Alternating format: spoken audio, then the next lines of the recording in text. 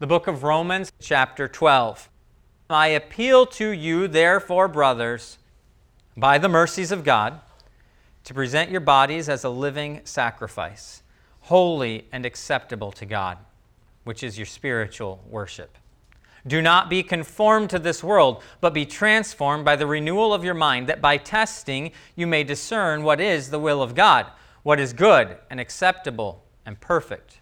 For by the grace given to me, I say to everyone among you not to think himself more highly than he ought to think, but to think with sober judgment, each according to the measure of faith that God has assigned. For as in one body we have many members, and the members do not all have the same function, so we, though many, are one body in Christ, and individually members of one another. Having gifts that differ according to the grace given to us, let us use them. If prophecy in proportion to our faith, if service in our serving, the one who teaches in his teaching, the one who exhorts in his exhortation, the one who contributes in generosity, the one who leads with zeal, the one who does acts of mercy with cheerfulness. So Paul here calls on the church at Rome. He's writing this letter to a specific local church body. He says to them, I appeal to you, therefore, brothers, by the mercies of God, to present your bodies as a living sacrifice. This is all built on the previous 11 chapters of the book of Romans. Really, this text is answering the question, how does the gospel affect life in the Church of Jesus Christ? Because the first 11 chapters go through this glorious exposition of the gospel. Chapters 1 through 3 focus on the fact that all men are condemned. Paul talks about the Jews being condemned. He talks about the Gentiles being condemned. He talks about those who are disobedient being condemned. And those who try to follow the law are condemned. And he reaches this conclusion in chapter 3 that there is none righteous. No, not one. But then at the end of chapter 3, that bad news comes to a head when we find out that Jesus is the one who is righteous for us. Jesus is the one who gave his life to pay the penalty for our sins. Jesus is the one who justifies us. Chapter 4 through 5 continue to expound on that idea of justifying faith, looking to the Old Testament, looking to Abraham. Chapters 5 and 6 talk about being dead to sin and alive to God. That because we are united with Christ who is buried and rose again, we die with him and we raise again with him. We rise again with him. Chapter 7 declares us free from the law. Chapter 8 talks about us being alive, talks about us being adopted, talks about us being beloved. We are loved by our Father. Chapter 9 through 11 talk about election. Talk about the fact that Jesus has saved us not because of our own merit, but because of his purposes. And so we get to chapter 12. Chapter 12 is the culmination of this glorious gospel message. The book of Romans has a couple of purposes. Both at the beginning and the end of the book, Paul talks about wanting to work the obedience of faith, so that we who have faith then work out that faith in obedience. What's that going to look like? Romans serves as almost a missionary letter, as Paul writing to the church at Rome to gain their support for his future missions, as he talks about in the last couple of chapters. But he is focused on not merely expounding the theological truths of the gospel, which are certainly important, certainly why we turn to Romans most often, but not only is he expounding theological truths, he's then moving on and says, therefore, here in chapter 12, I appeal to you. I urge you, maybe even as strong as I command you, brothers. Therefore, because of what has been written, because of the glorious truths of the gospel, that we are enemies of God, but Jesus is righteous and holy and perfect, and he dies and he reconciles God's enemies to adoption as beloved sons. This glorious truth then ends with a big so what? Interesting facts. What difference does it make? The Apostle Paul says, therefore, because of the gospel, by the mercies of God, looking at the mercies of God, present your bodies as a living sacrifice. We're familiar with the concept of sacrifice. We're familiar with it in our natural lives as well. We make sacrifices all the time. How many of you, when you wake up at whatever o'clock in the morning on Monday morning, are excited that you're going to work that day? Even if you love your job, you're probably not excited to go to work in the morning. Yet you do so. Why? Because you're familiar with the concept of sacrifice. You're familiar with saying, I'm going to make an evaluation, and it is better for me to have a job than not have a job. Therefore, I'm going to go to work. I know that I might enjoy this one day of just blowing off work, but I will not enjoy not having money in my bank when my mortgage is due next month. And I will especially not enjoy living under a bridge next winter. So you make a sacrifice. You say, I'm looking at a system of priorities. I'm giving up my priorities in order for something that is better. I'm giving up my short-term desires for a long-term goal. And in the Old Testament, that same concept of sacrifice gets applied to the Old Testament religion, the Old Testament faith of the Jews. What do? When they sin, they give a sacrifice. Now, when you think about it, in just the next 5 minutes, what are they better off with? An animal which they can eat or sell, or some kind of intangible benefit of knowing that sins are atoned for? Well, for the next 5 minutes, if I'm hungry, a hamburger sounds better than atonement. Yet, they sacrifice. They recognize, as much as I might like to eat or sell this animal, I would like more to have a right relationship with God, and He has commanded me to do this. So in obedience, having weighed my priorities, I know that this is the better choice. I'm going to make a sacrifice right now. I devote this cow to God. I devote this dove to God. In the Old Testament, that sacrifice would then die. Blood must be shed. Blood must be shed for sin. There is no atonement without the shedding of blood. And so in the Old Testament, you take your sacrifice, you'd go to the temple, you'd turn it over to the priest, and in a gory, bloody ceremony, they would execute that animal. Sacrifice is dead, devoted to God. Certainly not a sufficient sacrifice, as the book of Hebrews tells us. The blood of rams and goats can never wash away sins. Yet it was a sacrifice of obedience, trusting in God to atone for sins. Yet here in the New Testament, we are given an opportunity to make a different sacrifice. The sacrifice of Romans chapter 12, verse 1, is not a sacrifice of dead animals. It is a living sacrifice. Well, what changed between Deuteronomy and Romans 12? What happened in the intervening time that now the sacrifice does not need to be dead? Because it never changed that an atonement must be made with blood. It never changed that without the shedding of blood, there is no remission of sins. That is a universal truth. It's still true today. But what happened in between is that Jesus died. A sacrifice, a once-for-all, a final atoning sacrifice, happens on the cross of Calvary, which we celebrate this week. And so because of that great sacrifice, now the call to Christian sacrifice is very different than the call to Old Testament Jewish sacrifice. A lamb does not need to shed its blood because the Lamb has shed its blood. We do not need a dead, bloody sacrifice anymore because we have a once-for-all dead, bloody sacrifice in Christ, which now lives. And so now, after the cross, through the gospel, based on the first 11 chapters of the book of Romans, we now present our bodies as a living sacrifice.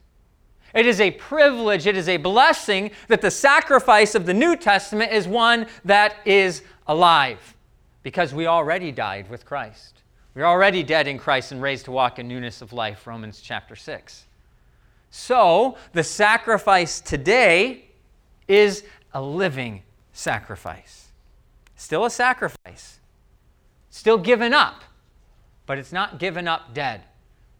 So our lives, if we have been crucified with Christ and raised again to walk in newness of life, if we have experienced that, now our lives, which we are living, are sacrifices. What does that mean? It means it's not mine. It's been given over. I've been united with Christ. My life is not my own. This week, we had 12 people come and look at our house and want to buy it. It was a pain in the neck. We lived at restaurants because they always came at supper time. So we had a challenging week, yet thankfully, in God's grace, we got several offers on our house, and we even got to pick and counter and all that stuff, and it was good.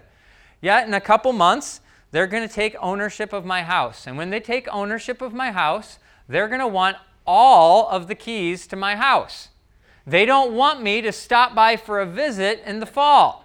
They don't want me to come back in and unlock the door and just walk into the house and say, good, it's good to be back home, when all their stuff and their decorations and their people are in the house. It's not mine. I give it up. Right now, I have claim to my house. I can do things to my house. Now, they might endanger the sale contract, but I can do things to my house right now because it's mine. But when that closing date comes around, I have to turn over my keys and I give it to them, and it is not my house. If I want to paint a room fuchsia, I can paint a room fuchsia now, but I better not come in June and paint that same room fuchsia. It's not my house anymore. I gave it up. And so here in Romans chapter 12, we are told to give our bodies as a living sacrifice. Give them up. It's not yours anymore. You don't have ownership. You don't get to paint your house fuchsia anymore. You are someone else's. You do not belong to yourself anymore. As we go on in the verse, it describes that living sacrifice. It is holy and acceptable to God. In fact, living, holy, and acceptable are actually listed in parallel. Most of the time we translate it this way, but they're equal. We're living, holy, and acceptable to God. If we are dead in Christ, that our life before Christ is not acceptable to God. Our life before Christ is offensive to God. But now, as we have been crucified with Christ, as we have been buried and raised again in newness of life, now this new life we have is acceptable and holy. It's worth giving to God because it is a life purchased by Christ, because we are united with Christ. So really, when we give our lives as a living sacrifice to God, we are giving the very righteousness of Christ as a living sacrifice to God, because we have been united with Him. And therefore, our service to God, following our conversion, following our death with Christ, our service to God is good and it is acceptable. This is our spiritual worship. That word spiritual there, usually in the New Testament, the word for spiritual is going to be something in the pneuma family, P-N-E-U-M-A, which you might know from pneumonia. That's referring to the Spirit. Okay, that's what we call the Spirit, is a pneuma, the doctrine of the Holy Spirit, pneumatology. This text, it is not pneuma, it's a different word. It's actually logikos. It is a word that carries with it a connotation of the spiritual, but also a connotation of the rational. And there's some debate about which side to translate that word towards. Do we lean towards the rational? That's what the King James did when it translates it, your reasonable service. Or do we lean towards the spiritual element, your spiritual service? The reality is both are included here. Both are included, that this is a spiritual service, but it is also a reasonable service. It is a rational service. Because what makes more sense when someone has given their life for you, that you owe your life back to them? It is reasonable. It is a spiritual service. And so you who are dead with Christ and alive with Christ, who walk in newness of life, your life is not your own, and that's perfectly reasonable. It makes sense. You owe Him a debt that you cannot pay, but a debt nonetheless. If you are a recipient of the mercy of God, you are not your own. Present yourself to God. Present your talents to God. It's going to be developed as we go through this text. Present your time to God. How are we using our time? Are we using our time as if our time is owned by someone else, or are we willing to rent out a portion of it to Him? Are we giving ourselves as reasonable sacrifice? You need to give your lifestyle, the decisions you make for how you live, that must be a sacrifice to God. Your loyalty, everything that you have, does not belong to you. You have been bought with a price. You are not your own. You have been crucified with Christ. It is not you that lives anymore. It's He that lives within you. So you owe Him everything. So we must sacrifice because the gospel demands our sacrifice. We also must stand out because the gospel demands our sacrifice. Verse number 2. Do not be conformed to this world, but be transformed by the renewal of your mind, that by testing you may discern what is the will of God, what is good and acceptable and perfect. Don't be conformed to this world. Don't be mixed in. Don't be blended in with the world. Instead, be transformed. How? By the renewing of your mind. And so when we look at that whole argument, we can kind of get an idea. What does it look like to be conformed to the image of the world? It has less to do with how we look and more to do with how we think. Because the opposite of being conformed to the world is having our minds being renewed and being transformed. Most of my life, when I heard this text, I thought be not conformed to the world primarily had to do with what you wore, what you listened to, and what you watched. And that is certainly part of it. But there is so much more. If you are not going to be conformed to the world, you will think differently than the world around you thinks. Someone who is transformed by the renewing of their mind is going to look at their entire life from a different perspective. Yet all around us, every day of the week, we have all these inputs coming in saying, think this way, think this way, think this way, think this way. Every advertisement is a call for us to think differently than we think now. Think about using this deodorant instead of that deodorant. Think about eating this instead of that. They're all trying to change our mind. The world is focused on the way that we think. How in the world? I'm only 33 years old. How in the world, in my 30 years, has the world transformed its view of gender and sexual relationships as much as it had? In my 33 years, that's to say nothing of you old people who were alive in the 70s.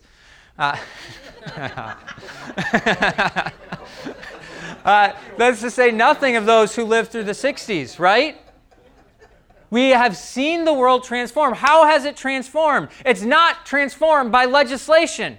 That's just a symptom. The world is transformed when its thinking is transformed. The world has changed the way it views the person. What is the final standard of sexual morality in the world today? There is one. It's consent. It's what I want. I am the master. That is our world's view of sexuality, and it permeates our lives. We get it all the time. Our world's view of work, our world's view of money, our world's view of family, our world's view of success, our world's view of everything is coming at us. And what does Paul call us to do? Renew your minds. The battle against worldliness is not a battle of behavior, it's a battle of thought. Thought will affect our behavior, but it starts in the mind. Is my mind being renewed? Is my mind turning to what Christ has taught me? Is my mind looking at His Word? I must be transformed from worldliness by the renewing of my mind. Why? So that by testing you may discern what is the will of God. You want to know what the will of God is? Change the way you think. That's how you find out. You want to know what God wants? Think in a godly fashion. Delight yourself in the Lord, and He will give you the desires of your heart. He will change not just what He gives you, but also what you desire. Delight yourself in the Lord. He's going to meet your needs. He's going to change the needs because you find your delight in Him. We must be transformed. We must be changed. Change your way of thinking. Primarily in America today, this means stop being so self-centered. Stop being an individual. The individual is the god of modern Western society. What I want, what I feel, what I think, what I prefer, the individual is the center of our society. But the gospel calls us to turn away from ourselves, to instead look at the one who has sacrificed for us and sacrifice in return. I am not my own. This is going to affect us in every area of life. If we change our way of thinking to be like Christ, it's going to affect us when we suffer. When we suffer, we're not going to think about how miserable the suffering is, how unfair the suffering is. Instead, we'll think, I know that God is good because I know that He suffered for me. I know that suffering is within His good, sovereign, perfect, righteous plan. And so when my mind is renewed, when I think with the gospel at heart, when I think of what God wants and I suffer, I can suffer well. When I think with the gospel at heart, when my mind is renewed and I succeed well. Because I know that this too is a gift from God. I know that it's not ultimately about my personal success. I know that my success cannot be an idol, that my success ultimately does not give me any credit before God. That's completely established in the death, burial, and resurrection of His Son.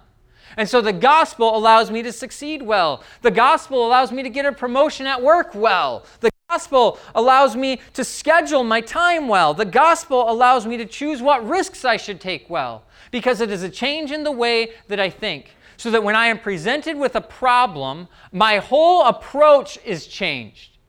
My whole approach to my life is different when it is informed by the fact that I am not my own, but I am bought with a price. That my righteousnesses are as filthy rags, but Christ has been righteous in my place. When those facts, those foundational beliefs about who I am are altered by the gospel, my behavior, my decision-making is also altered by the gospel. I am not conformed to this world. I find out what the good, perfect, and acceptable will of God is. And what a reassurance that the description he uses for the will of God is not the bad, awful, and miserable will of God. No, we are promised that we will know the good, perfect, and acceptable will of God is. Do you want to know what God's will is? Think like God thinks. Repent of the way that you have been enculturated to think, and think the way that God thinks. When God reveals His will, it's unlikely He's going to write it to us in a message in the sky. It's unlikely that we're going to have a concrete vision from God, and it's unlikely that we're going to have something show up in our mailbox that tells us what to do. If we want to know the will of God, we must think the way God thinks. As a church, we're at a point in time where finding out the will of God is incredibly important. Finding out the will of God is incredibly important for this church. As we look for a pastor, as this church moves into the future, you must be thinking the way God would think. This is true when choosing a pastor. It is true when choosing whether to accept a promotion at work. It is true when deciding what to do with our time. It is true when it's deciding how to parent our children. We must think the way God thinks. And then we will see God's good, perfect, and acceptable will.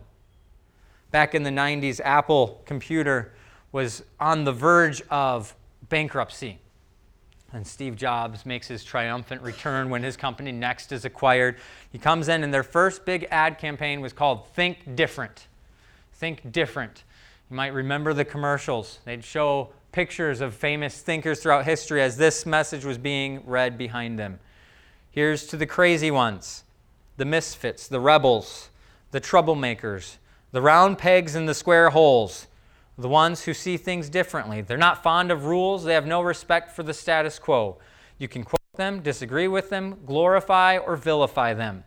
About the only thing you can't do is ignore them, because they change things. They invent, they imagine, they heal, they explore, they create, they inspire, they push the human race forward. Maybe they have to be crazy. How else can you stare at an empty canvas and see a work of art, or sit in silence and hear a song that's never been written, or gaze at a red planet and see a laboratory on wheels? We make tools for these kinds of people. While some see them as the crazy ones, we see genius, because the people who are crazy enough to think they can change the world are the ones who do. Our world likes to claim that it likes those who think different. Yet, there is an incredible pressure for us all to think the same. Romans chapter 12, verse number 2 urges us, think different. Have your mind renewed so that you can know God's will. You will look different from the world because you will be oriented vertically towards God. You will see that your whole life is lived before God. that He is the one who is watching. And when you are made aware of the gospel, you will see how it permeates your life. And then that vertical orientation where you see you walk before God will affect all of your horizontal relationships because you're thinking differently. So your neighbor is not just a pain in your neck because of how they handle their lawn or because of all the junk in their yard or because of how loud they are. You will look at your neighbor and you will see someone who bears the image of God. You will see someone who is purchased with the blood of Christ. And so, when you look to your neighbor, you'll see them differently because you're thinking differently. Your orientation has changed. You're thinking before God. Someone who thinks different will forgo comfort, promotion, security, recreation, financial stability, the opinions of their peers, in order to be a pleasing sacrifice to the Savior who sacrificed so much for them. If you live before God as a sacrifice, your whole life is going to be changed. Then Paul goes on in this next section to put some meat on these bones. He talks about the concept of sacrifice. He talks about the way that we're supposed to live, but then he gets practical. For by the grace given to me, I say to everyone among you. Okay, so who's he talking to here? Everyone among you. Everyone who is a part of the church at Rome. He's talking about church ministry. Everyone among you. Not to think himself more highly than he ought to think, but to think with sober judgment, and each according to the measure of faith that God has assigned. For as in one body we have many members, and the members do not all have the same function, so we, though many, are one body in Christ, and individually members one of another. Having gifts that differ according to the grace given to us, let us use them. If prophecy in proportion to our faith, if service in our serving, the one who teaches in his teaching, the one who exhorts in his exhortation, the one who contributes in generosity, the one who leads with zeal, the one who does acts of mercy with cheerfulness. So what does the renewed mind look like? What happens when the gospel is at work? It affects how we live in all of life, but it affects especially how we live in the body of Christ. His first call is don't think too highly of yourself. Don't think too highly of yourself. Most of the times when I've heard this text preached, also the 1 Corinthians 12 text that we already read this morning, most of the time the emphasis is on not thinking too highly of your own gifts so that you don't use your own gifts, you don't lord your own gifts over one another. And I just be real frank with this church, that's not really a problem that we have here. I've never seen it happen. It's not been an issue in this church. However, I do think the opposite issue is at play in our church. Not thinking too highly of yourself may require you to use the gifts that God has given you. Notice that in this text, he doesn't build off not thinking highly to minimize the gifts. When he talks about leadership, he says, lead with zeal. I think too often we hear, don't think too highly of yourself, therefore don't lead with zeal. Because that would be thinking highly of yourself. That flies in the face of the intent of this text. This text is urging us to use our gifts in the church, to be faithful, to be engaged, to live as a living sacrifice given over to God, particularly in the context of our relationships with the body of Christ. Life in the modern world demands much from us.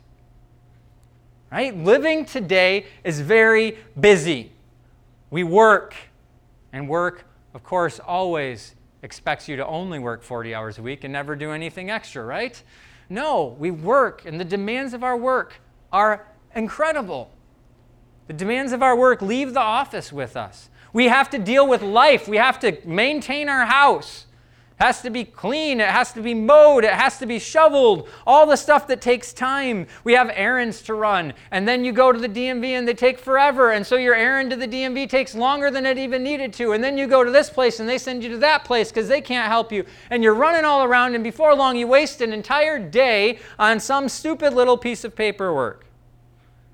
We have to maintain our health, whether that's diet and exercise or simply eating food or going to the doctor. All these things make demands on our time. We have family stuff. We want to spend time together. We want to take vacations together. We want to make sure our children get the right amount of sleep. We want our children to be involved in sports. We have all these different demands on our life. And sometimes it feels like you're juggling half a dozen chainsaws just to try and survive. Sometimes you just feel like you can't keep up. Yet that doesn't excuse us from Romans chapter 12. Our life is a living sacrifice. My life is not my own. And it's my concern in our church and the church in general that we have these big life priorities: work, family, just the stuff that needs to get done, and church. We have all of these priorities and we're trying to balance them. And you know what the easiest one of those 4 priorities is to leave behind? Every time. It's church. It's the easiest one. It's the one that you can get out of. You can even give a spiritual sounding excuse, and then it sounds like you're being more godly. Yet, in this text, the way that being a living sacrifice is demonstrated is by serving Christ in the church, by using our gifts in the body of Christ. As far as I know, this person is not a Christian. She's writing in the Wall Street Journal. This is convicting, and I'd urge every person in this church, particularly as we're thinking about nominations for the transition team, about taking responsibilities that are going to take some of our time over the next few months. This is Laura Vanderkam. Instead of saying, "I don't have time," try saying, "It's not a priority." See how that feels. Often that's a perfectly adequate explanation. I have time to iron my sheets. I just don't want to. But other things are harder. Try it. I'm not going to edit your resume, sweetie, because it's not a priority. I don't go to the doctor because my health is not a priority. If these phrases don't sit well, that's the point. Changing our language reminds us that the time is a choice. If we don't like how we're spending an hour, we can choose differently. So let me urge you, think that way. Instead of, "I don't have time to go to small group," it's not a priority for me to go to small group. Hopefully that might strike you a little differently than "I don't have time." I don't have time to take an active role in searching for a pastor. It's not a priority for me to take an active role in searching for a pastor. You're saying the same thing either way. Just one, you're being honest with yourself, and the other one, you're not. Your life is a living sacrifice. And that sacrifice is a reflection on another sacrifice that was made for you that wasn't a living sacrifice. It was a dying sacrifice. Jesus died for you. He purchased you. You are not your own. So as you evaluate your schedule, have the honesty to evaluate it as priorities. We have time for the things that are priorities. And that doesn't mean that the church should be a 40-hour-a-week deal. It doesn't mean that we should have activities every night that everyone needs to feel obligated to be at. But it does mean that occasionally when there's a tiebreaker, the church should win. More than occasionally, probably. Your participation in this body is a reflection on your view of the gospel, because the gospel has purchased the people that you are here with. And serving in this church serves other people. It's good for you, certainly, but it also serves other people. How many times has there been a small group discussion where someone was struggling with something that you've struggled with yourself and you weren't there because you were too busy? Was it worth it? Let's be honest. We're making value decisions. We're making priority decisions. And sometimes that's going to mean not going to small group. Certainly. Small group is not a biblically mandated thing. Yet, let's be honest about what we're deciding. It's not a priority to me. Your participation in this body shows how you view the gospel. You participate in giving. You participate in time. You participate in your investment in relationships with other people in this body. All of those things show how important you think the gospel is. Because if the gospel is so important for you that you're willing to be awkward, you're going to have conversations with people who are hard to have conversations with. If the gospel is so important that you're willing to sacrifice your time, you're going to do things when you would rather sit at home or when you'd rather do something else because it serves Christ and His church. If the gospel is important to you, you're going to be giving with your financial resources because you know that serves the church of Christ as it serves others who have been bought by Christ, who are loved by Him. When you do not participate in the life of this body, in the life of a church body, you are robbing yourself of the means God has given for your sanctification. You are even more significantly robbing others of the means God has given for their sanctification through their relationship with you. The amount the church demands is limited, but don't abuse that. If you believe the gospel, you will recognize that the 1% of your week that is our Sunday morning service does not constitute itself as a living sacrifice. If you view your participation in the body of Christ as something that happens between 10:30 and 12 o'clock on Sunday morning, that is literally less than 1% of your schedule, that is not being a living sacrifice. Give yourself to other people through the church. Be involved as much as you can. There are things that are not required, that are not biblical mandates, things like small group, things like Sunday school, things like meeting for coffee, things like the Friday morning prayer meeting. These are not all required, and I don't want to create a new law that says they're all required. However, be honest about priorities. Is the way that you schedule your week a reflection that you are a living sacrifice or a reflection that you're paying rent? Which one is it? Actively pursue meaningful relationships in the church. In our Wednesday night small group, we've been going through Instruments in the Redeemer's Hands. There is a particularly helpful term that he used this week to refer to our relationships. He called them terminally casual. Terminally casual. We will build a relationship with someone that revolves around the 5 minutes of things we can have in common on Sunday morning, but we're not going to ask the next question. We're not going to ask the why. We're not going to try and get to the heart of what's going on in the people who we go to church with. Actively pursue meaningful relationships. Volunteer when there are needs. On the side table, there's a bunch of nomination forms. There's also a sign-up sheet where I tried this week, to the best of my ability, to think of all the things that I do and put a sign-up sheet out so that someone else can step up and say, I'm going to do that when Jeremy leaves. And I hope it would be great if I don't have to try and shake bushes and come to you and be like, please, can someone do this job? Step up. Present your body as a living sacrifice. Be a part of this body. Utilize the gifts that God has given you. We need the people of this church always, but more than ever in the next 6 months or a year, to present their bodies as a living sacrifice to this body. We must function as a body. He uses that body metaphor here. For as in one body we have many members, and the members do not all have the same functions, so we, though many, are one body in Christ and individually members of one another. The metaphor that Paul uses, both here and in 1 Corinthians 12 for the church, is that of a body. He does not use the metaphor of an egg carton, where you just have a bunch of slots and you plug in and then you can take them out when you need to. The body is attached. I dare you tomorrow to try and leave your left hand at home. Just see how it works. It doesn't work well. Try going to work and saying, you know what, and I don't think anyone has a prosthetic leg, but you know what, I'm just going to leave my leg at home for today. I don't need it today. No, that's not how a body works. And Paul, when he uses this metaphor under the inspiration of the Holy Spirit, he knows what metaphor he's using. He knows that my left shoulder is attached to my right knee. Even though they have very little to do with each other, I can't have one without the other. I need the body which is stuck together and fit together. The gifts to the church aren't a value meal where you've got the fries over here and the sandwich over here and the drink over here. It is a body. It is all mashed together. It is inseparable. And right now, our church more than ever needs that attitude.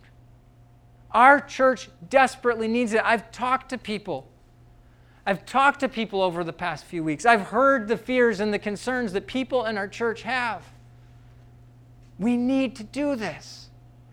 We need to love each other. We need to invest in each other. We need to be a body together that takes seriously what's happening in the rest of the body. When my knee hurts, I don't just ignore it in my brain. It doesn't work that way. It's all attached to each other. We need one another. We are a body. We must function together. Instead of noticing what's wrong with the body, we ought to step up and fix what's wrong with the body. I'm not talking about any one person in particular, because I've heard it from so many people. I've heard, Jeremy, I'm really concerned with you leaving. I'm concerned that no one's going to step up and take leadership. That's been said to me by at least 6-10 people. No one has said to me, Jeremy, I'm concerned. How can I step up and take leadership? And I get it. I understand why we're nervous about it. And everyone can hear this and say, yeah, we really need people to step up and take leadership. So step up and take leadership. I love this church. Love this church so much.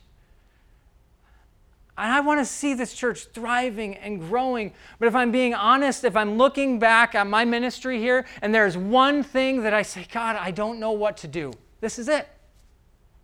This is it. We need to step up. We need to present our bodies as a living sacrifice, putting it on the line for one another. Because if we don't have a pastor in this church, it's going to hurt people in this church. So it's going to require wisdom. It's going to require hard work. It's going to require sacrifice, real, genuine sacrifice. If we have a bad pastor in this church, it's going to hurt people in this church. So it's going to require sacrifice. Church, I love you. Christ loves you even more than I love you. The future of this church hangs on whether we stop acting like a carton of eggs and start acting like a body that needs each other, that is living as a sacrifice, knowing that we are not our own. We're going to partake of communion. That should be a strong reminder. We are one body because of the shed blood and broken body of Christ.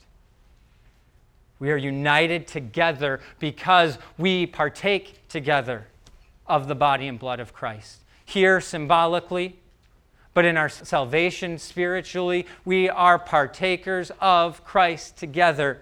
We are owned. This church was sacrificed for. Will it sacrifice back? Will it present itself as a living sacrifice? Praise God, we don't need to present ourselves as dead sacrifices.